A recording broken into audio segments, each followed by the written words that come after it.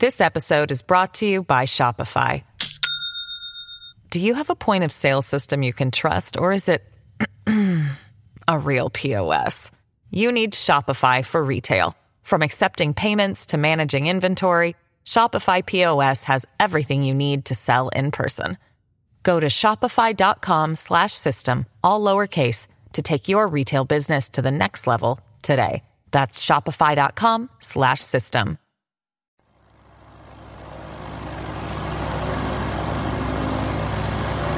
It's September, and a man is flying to meet his wife, but the plane will never reach its destination, and no one on board will survive. This event will change history, though it's not the event you're likely thinking of. Because though the plane is small, the man on board is well known. He's a powerful man, a builder of great wealth and fame. But what Mohammed bin Laden will never know as his plane crashes southeast of Mecca in late 1967 is that in a few short decades, his family legacy will change from one of construction to one of destruction. From the Fox News Podcast Network. Fox News Rewind, 9/11. Good evening. Tonight, I can report to the American people and to the world that the United States has conducted an operation that killed Osama bin Laden, the leader of al-Qaeda, and a terrorist who's responsible for the murder of thousands of innocent men, women, and children. It was nearly 10 years ago that a bright September day was darkened by the worst attack on the American people in our history.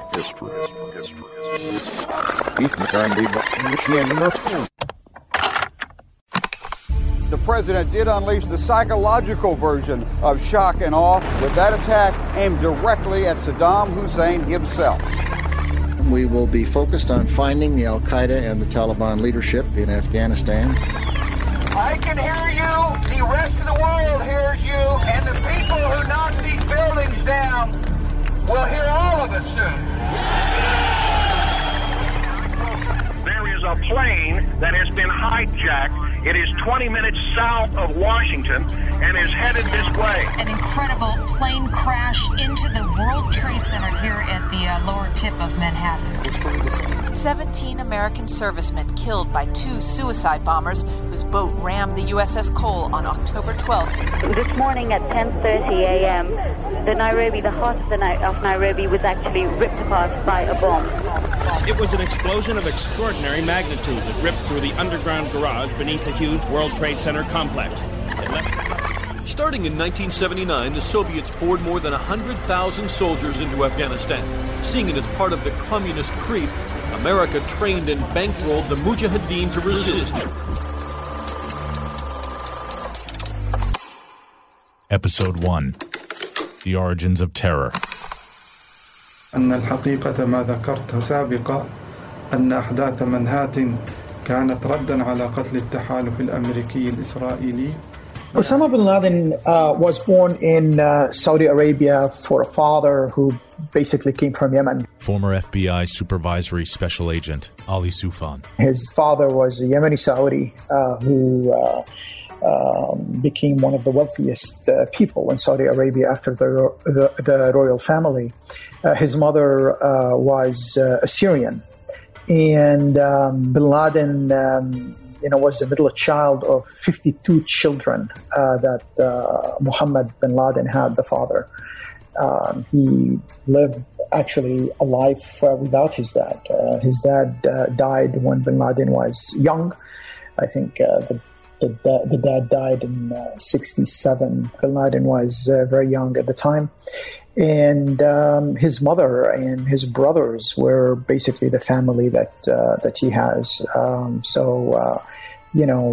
Osama bin Laden grew up as a member of one of the wealthiest families in Saudi Arabia.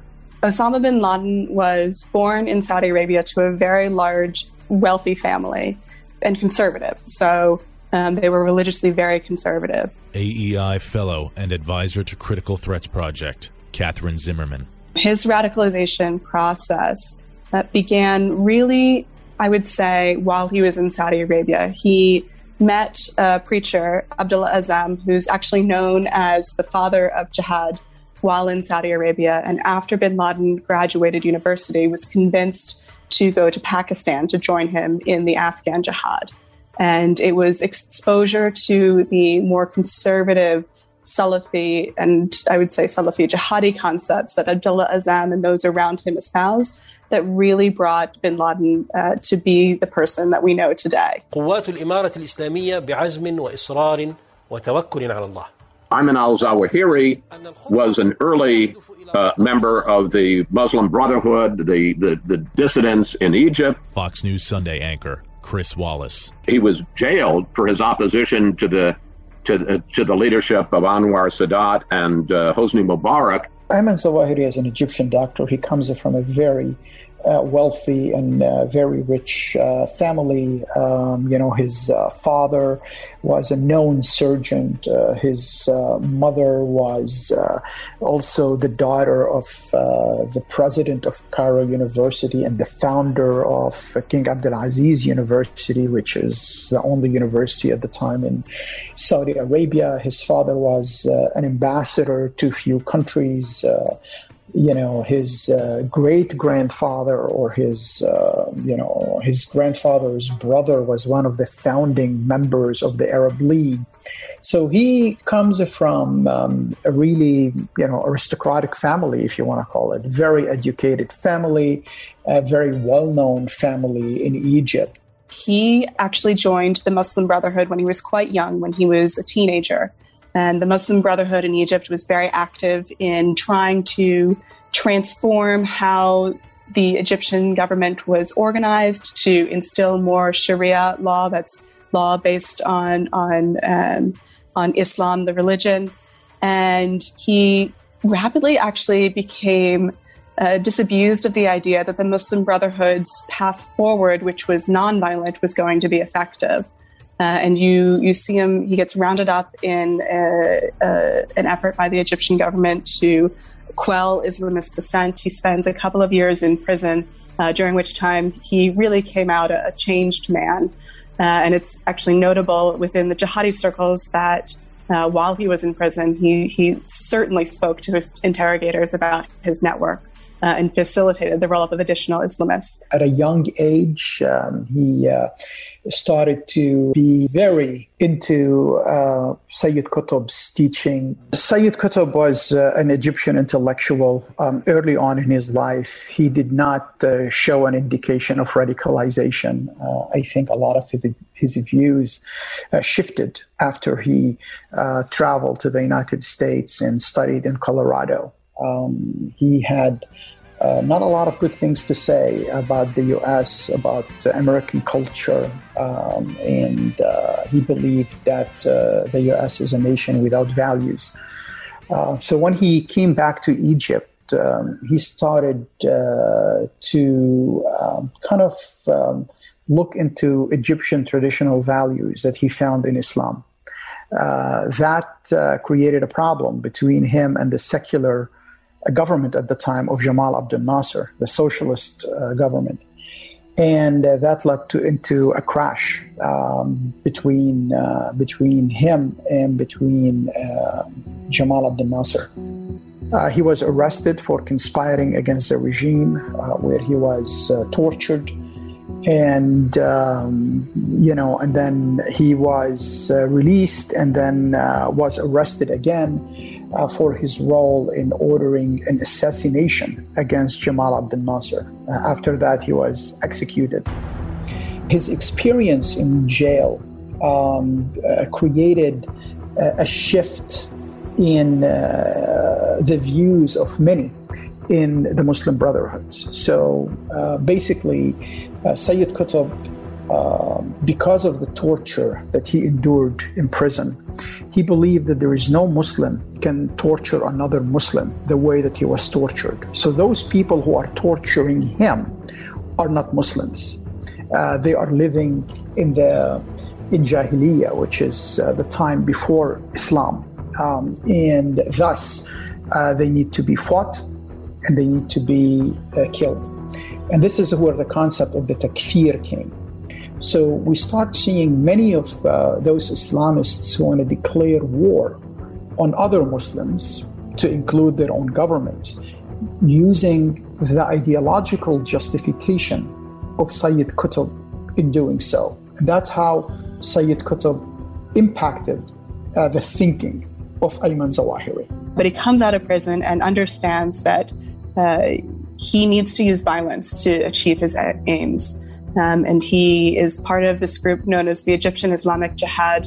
And over time, he becomes the leader. But really, the Egyptian Islamic Jihad was never quite successful inside of Egypt.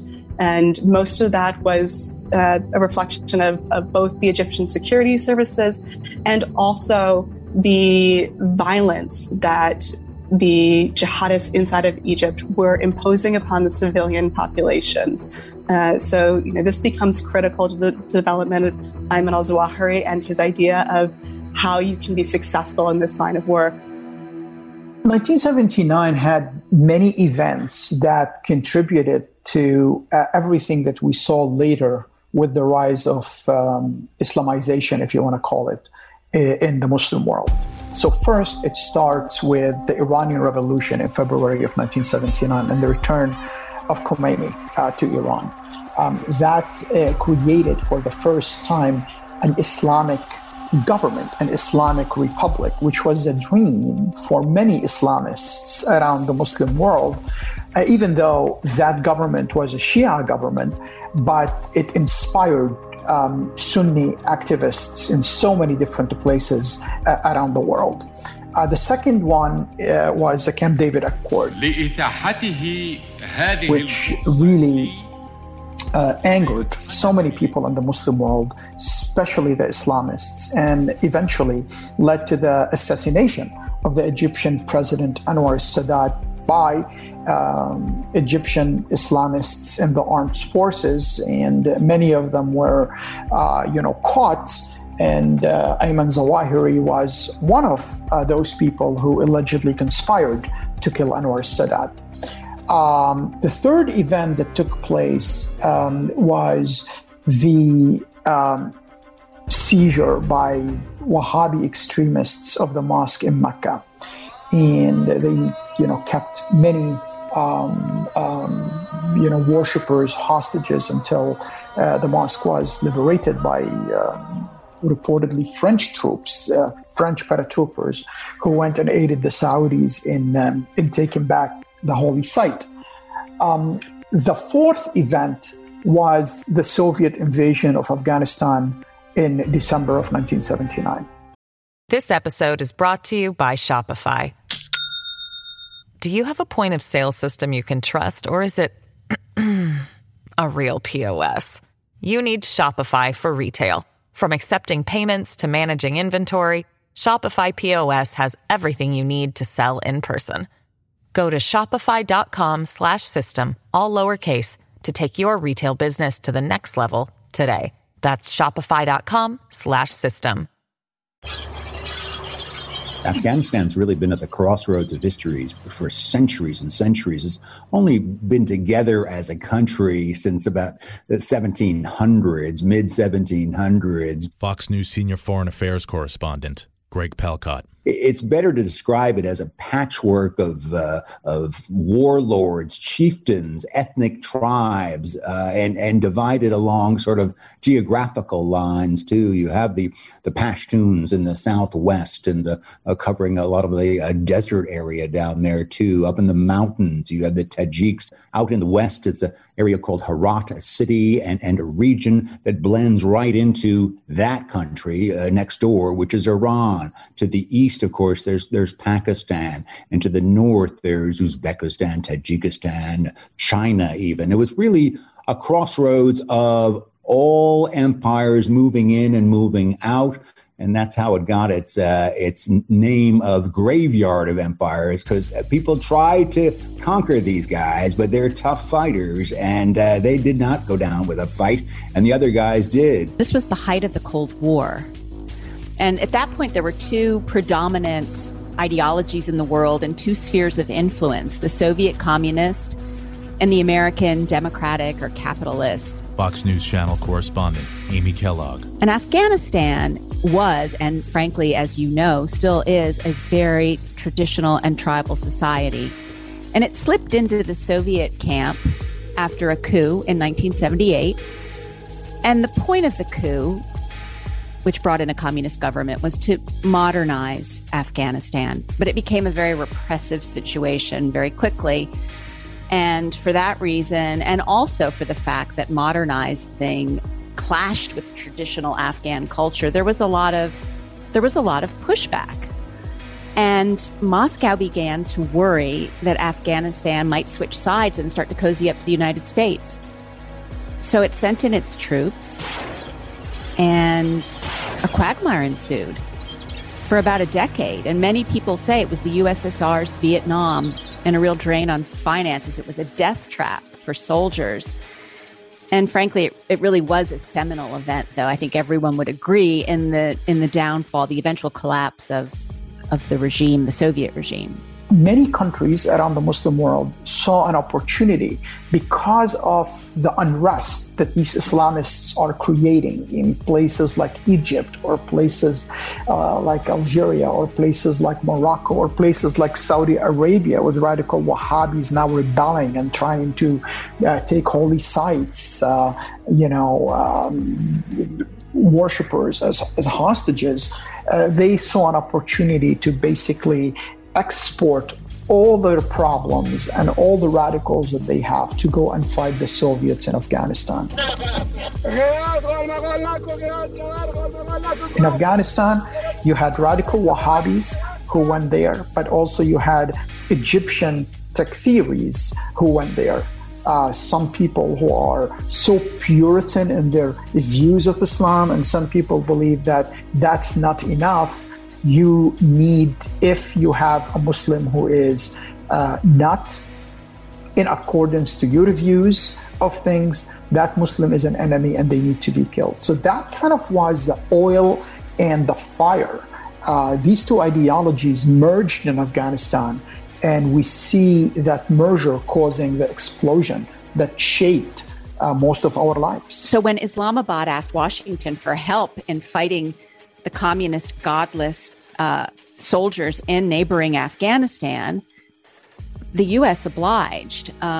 They obliged by sending in aid because they just feared that there would be further rifts with Pakistan if they didn't. And these holy warriors that the U.S. came to the aid of were effectively the likes of Osama bin Laden. The U.S. had been helping the Mujahideen, had been providing them with money, had providing them with arms, including Stinger anti-aircraft missiles, because the enemy of my enemy is my friend. And anybody who was fighting the Soviets, the U.S. supported. Well, the United States found that there is a big opportunity to pay back the Soviets for a lot of things that they did to us. So definitely the U.S. supported the Mujahideen and aided them and gave them weapons and, helped them to defeat the Soviets. I think without American help, I don't believe the Mujahideen could have defeated the Soviet Union, and the Soviet Union will not have the quagmire in Afghanistan that it had. So from the U.S. perspective, it was essential to prevent the Soviets from taking Afghanistan and going all the way down to, the Arabian Gulf, the water on the Arabian Gulf. Geography explains why the Soviet Union has sent an army into Afghanistan to dominate that country, and if they could, Iran and Pakistan. So I think, after Afghanistan, it's possibly Pakistan. And I think it was one of these decisions in the U.S. government at the time that we need to contain communism and prevent the Soviet Union from, expanding its geopolitical influence and expanding its territories in the Gulf region and in South Asia. The CIA was promoting the jihadists in Afghanistan, while the FBI in the United States was investigating people who were training to go to Afghanistan. Former Assistant United States Attorney for the Southern District of New York, Andrew McCarthy. Because that's a violation of a criminal law that's known as the Neutrality Act, which means that when the United States is not at war with a country, as we were not at war with either Russia or Afghanistan, Americans are not supposed to participate in warfare activities, because obviously that can have the effect of drawing the United States into a conflict. So there was a lot of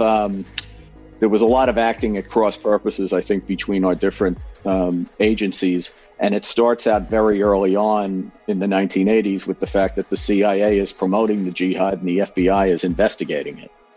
Abdullah Azzam was a Palestinian activist. He was in the Muslim Brotherhood. He was an educator. He lectured in different universities, especially in Saudi Arabia. And after the Soviets invaded Afghanistan, he became the main voice for jihad in Afghanistan, advocating jihad, asking people from the Muslim world and specifically from the Arab world to go and fight against the Soviets in Afghanistan. He became the godfather of the Arab Mujahideen. And most of the Mujahideen who went to Afghanistan went because of the fatwas, because of the lectures, because of the speeches, because of the writings of Abdullah Azzam. And one of those Mujahideen who went to Afghanistan because of Abdullah Azzam is Osama bin Laden. There were people who became infamous in later years who were key figures in the recruitment, the arming, and the financial networking that went into the Afghan jihad. Among them were the Blind Sheikh and Osama bin Laden. Osama bin Laden was a young millionaire, and he truly believed in helping the Mujahideen, and he truly believed that the war in Afghanistan is a duty for every Muslim. And that was basically because of the influence that Abdullah Azzam had on Osama bin Laden. So initially, Osama bin Laden was just a financier, a person who went there to help and assist the Mujahideen, giving them aid, giving them money. He took some construction equipment from his father's company in order to help them with, road or whatever they need. And he became the person that most of the money in that's coming from Saudi Arabia is funneled through him, because he was a trusted individual. And Osama bin Laden's story inspired so many people. This is this rich, super millionaire. His father at one point was even richer than the Saudi government itself. He bailed the Saudi government during the time of King Faisal.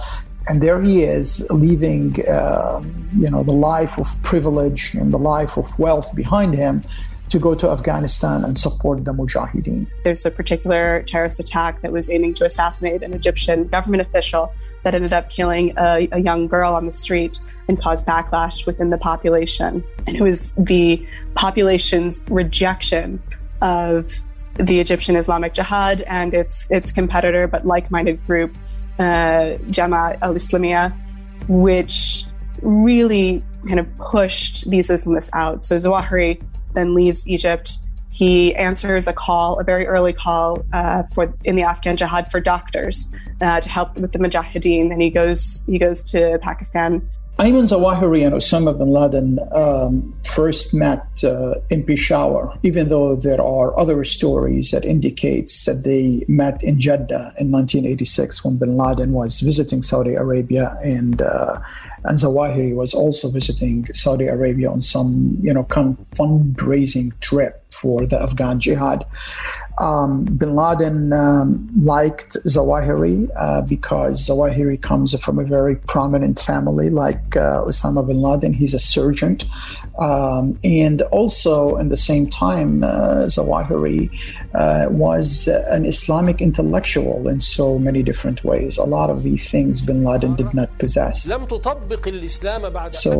he saw in Zawahiri an asset, and Zawahiri saw in bin Laden also a mean to get to his own end because of the money and the wealth that bin Laden had at the time. It's very interesting to trace their relationship over time. There's this tension that's occurring in the late 1980s between Abdullah Azzam, the father of jihad, who kind of really brought the ideas of modern Salafi jihadism to light, and Osama bin Laden, who is a young, influential Saudi with connections to financing, which is incredibly important for any organization to run, and Ayman al-Zawahiri, who has really cemented his ideas of what jihad is, and was looking to transform Egypt, but had fled to Afghanistan as a base.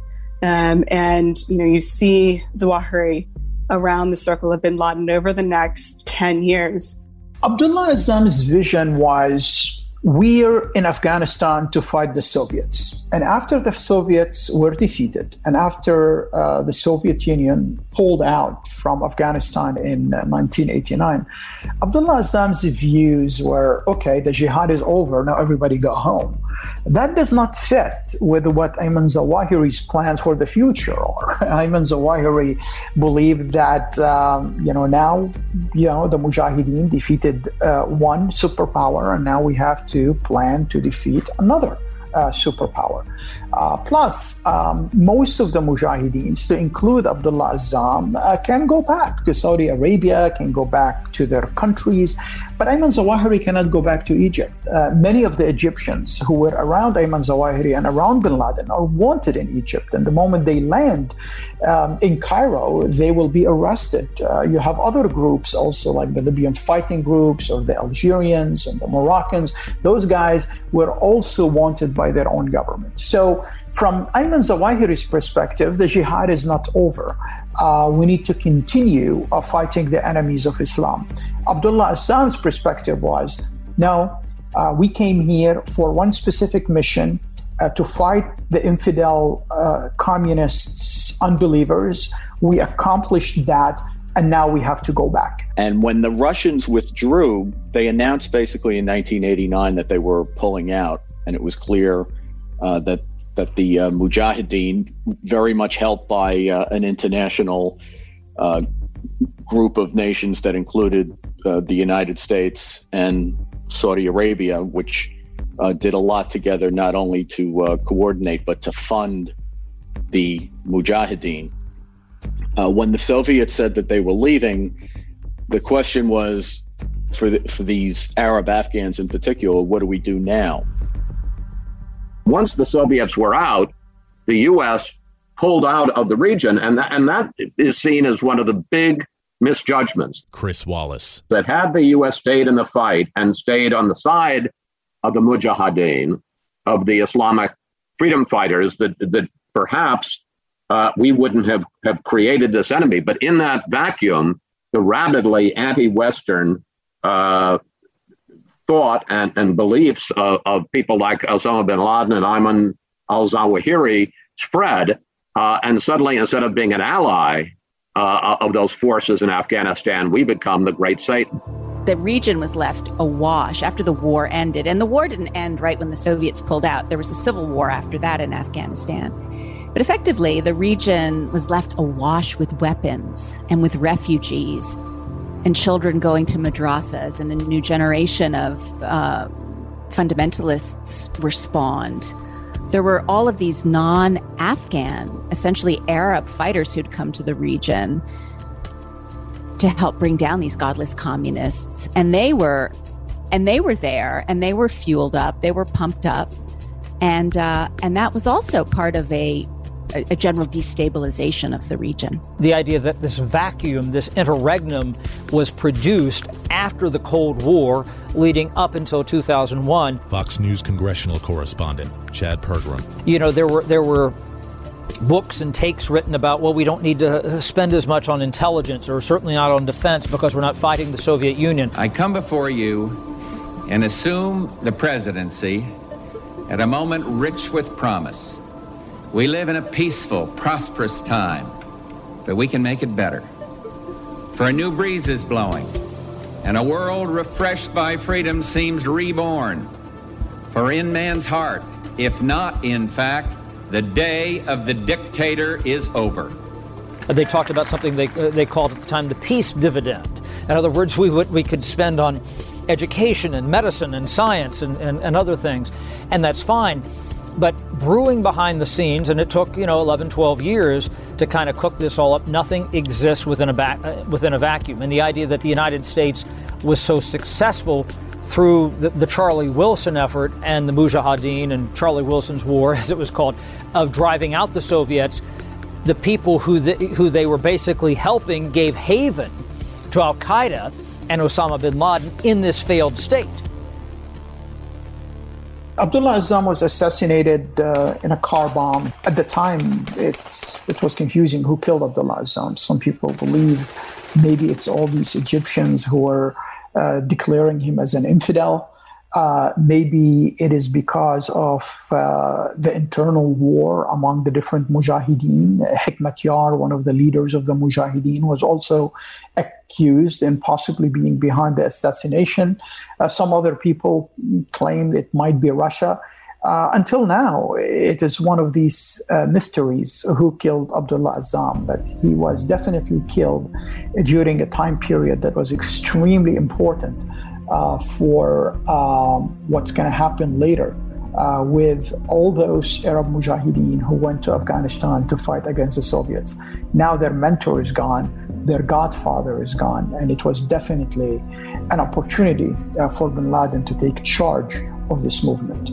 The kind of really interesting thing that he did was identifying key people over time that have served crucial roles in Al-Qaeda. Catherine Zimmerman. Bin Laden had fingers throughout the jihadi world, so he really could look for good ideas and then try to operationalize them. I think the most notable thing about that was that everybody in this country was kind of glad to see the Soviets run out of Afghanistan. Fox News senior political analyst Britt Hume. And we had allied ourselves with the insurgents, with the Mujahideen rebels. And I think it didn't occur to a lot of people at that time that Afghanistan would be a source of danger and indeed major threat to the United States. It just wasn't on the radar. It's a shot being felt around the world. Iraq invaded Kuwait late last night. And it was not with passionate haste, but really with a heavy heart that I had to commit our troops to Saudi Arabia. I took this action not out of some national hunger for conflict, but out of the moral responsibility shared by so many committed nations around the world to protect our world from fundamental evil. After Saddam invaded Kuwait, Saudi Arabia felt a threat, and they felt that they could be next. So the Saudi government requested the U.S. help to protect Saudi Arabia and also to liberate Kuwait. Many countries around the world established, under U.S. leadership, established a coalition in order to liberate Kuwait and contain Saddam Hussein. When that was happening, Osama bin Laden and many radical Wahhabis in Saudi Arabia were very angered because they believed that Saudi Arabia, the Arabian Peninsula, is a holy place, and infidel soldiers and American soldiers should not come over to protect the holy sites and to protect the kingdom. So Osama bin Laden suggested to King Fahd at the time that he will declare a fatwa, bring all the Mujahideens who fought against the Soviets and liberate Kuwait and defeat Saddam Hussein. Osama bin Laden, now looking for new causes, offered the Saudi government to send his jihadis to kick the Iraqis out of Kuwait, and the Saudis said, no, we want U.S. military coming in here and basing here to help fight. Amy Kellogg. And Osama bin Laden was massively offended by this, thinking that it was tantamount to an invasion by infidels. We're not walking away until our mission is done, until the invader is out of Kuwait. And that may well be where you come in. At the time, there was a lot of feeling that we went busting in there with our military, even for the purpose of running Saddam Hussein's army out of Kuwait, which he had invaded, that we would be hated for that. But it didn't seem to turn out that way. The Kuwaitis, of course, were unbelievably grateful. The Saudis participated very much in it. We were based there. And so for a time, it seemed that and perhaps for quite a time, it seemed that the first Gulf War, which was a huge military success, had enhanced the prestige of the United States in the Middle East. That we'd come to the rescue of this small country, wasn't a poor country, but it was a small country, and that we'd come to an aid of an Arab country that had been invaded, and that with the Saudis having fought alongside us and allowed us to base our military there, our situation there looked like it had been very much improved. This morning, I am very pleased to say that coalition efforts are ahead of schedule. The liberation of Kuwait is close at hand. So the U.S. troops came to Saudi Arabia, and Osama bin Laden was angered by the Saudi move. He thought it was un-Islamic, and it is a violation of the teachings of the Prophet that said no infidels in the Arabian Peninsula. Ali Soufan. That created a problem between him and the Saudi government at the time, ended up with him escaping Saudi Arabia and going to Afghanistan. So the Gulf War, the first Gulf War after Saddam invaded Kuwait, was a breaking point in the relationship between Osama bin Laden and the Saudis. It was the reason why he left Saudi Arabia, and the consequences of this, that many of these former Mujahideens, specifically Egyptians and Libyans and Algerians who did not have a place to go to, came around Osama bin Laden. And Al-Qaeda went from just an idea to an actual organization planning and plotting against the United States. Next time on Fox News Rewind, 9/11. Khalid Sheikh Mohammed was someone involved in a plot trying to blow up a dozen U.S. jumbo jets. The plan started out as a potential of having a campaign of explosions throughout Manhattan, and ultimately what they did was settle on the Trade Center. Bin Laden was convinced that the way to get the United States out of the Muslim world was to cause America pain. I don't believe any of us truly understood the impact of the embassy bombings in Eastern Africa. They were horrendous. There was a lot of talk about a new world order and a lot of controversy about that. But to the most Americans, the new world order looked like one in which our mortal enemy had been defeated. After Ramzi Youssef was arrested, he was in a helicopter. They flew next to the World Trade Center, and one person told Ramzi, "See, it's still standing." And Ramzi said, "Well, if I had more money, it won't be standing."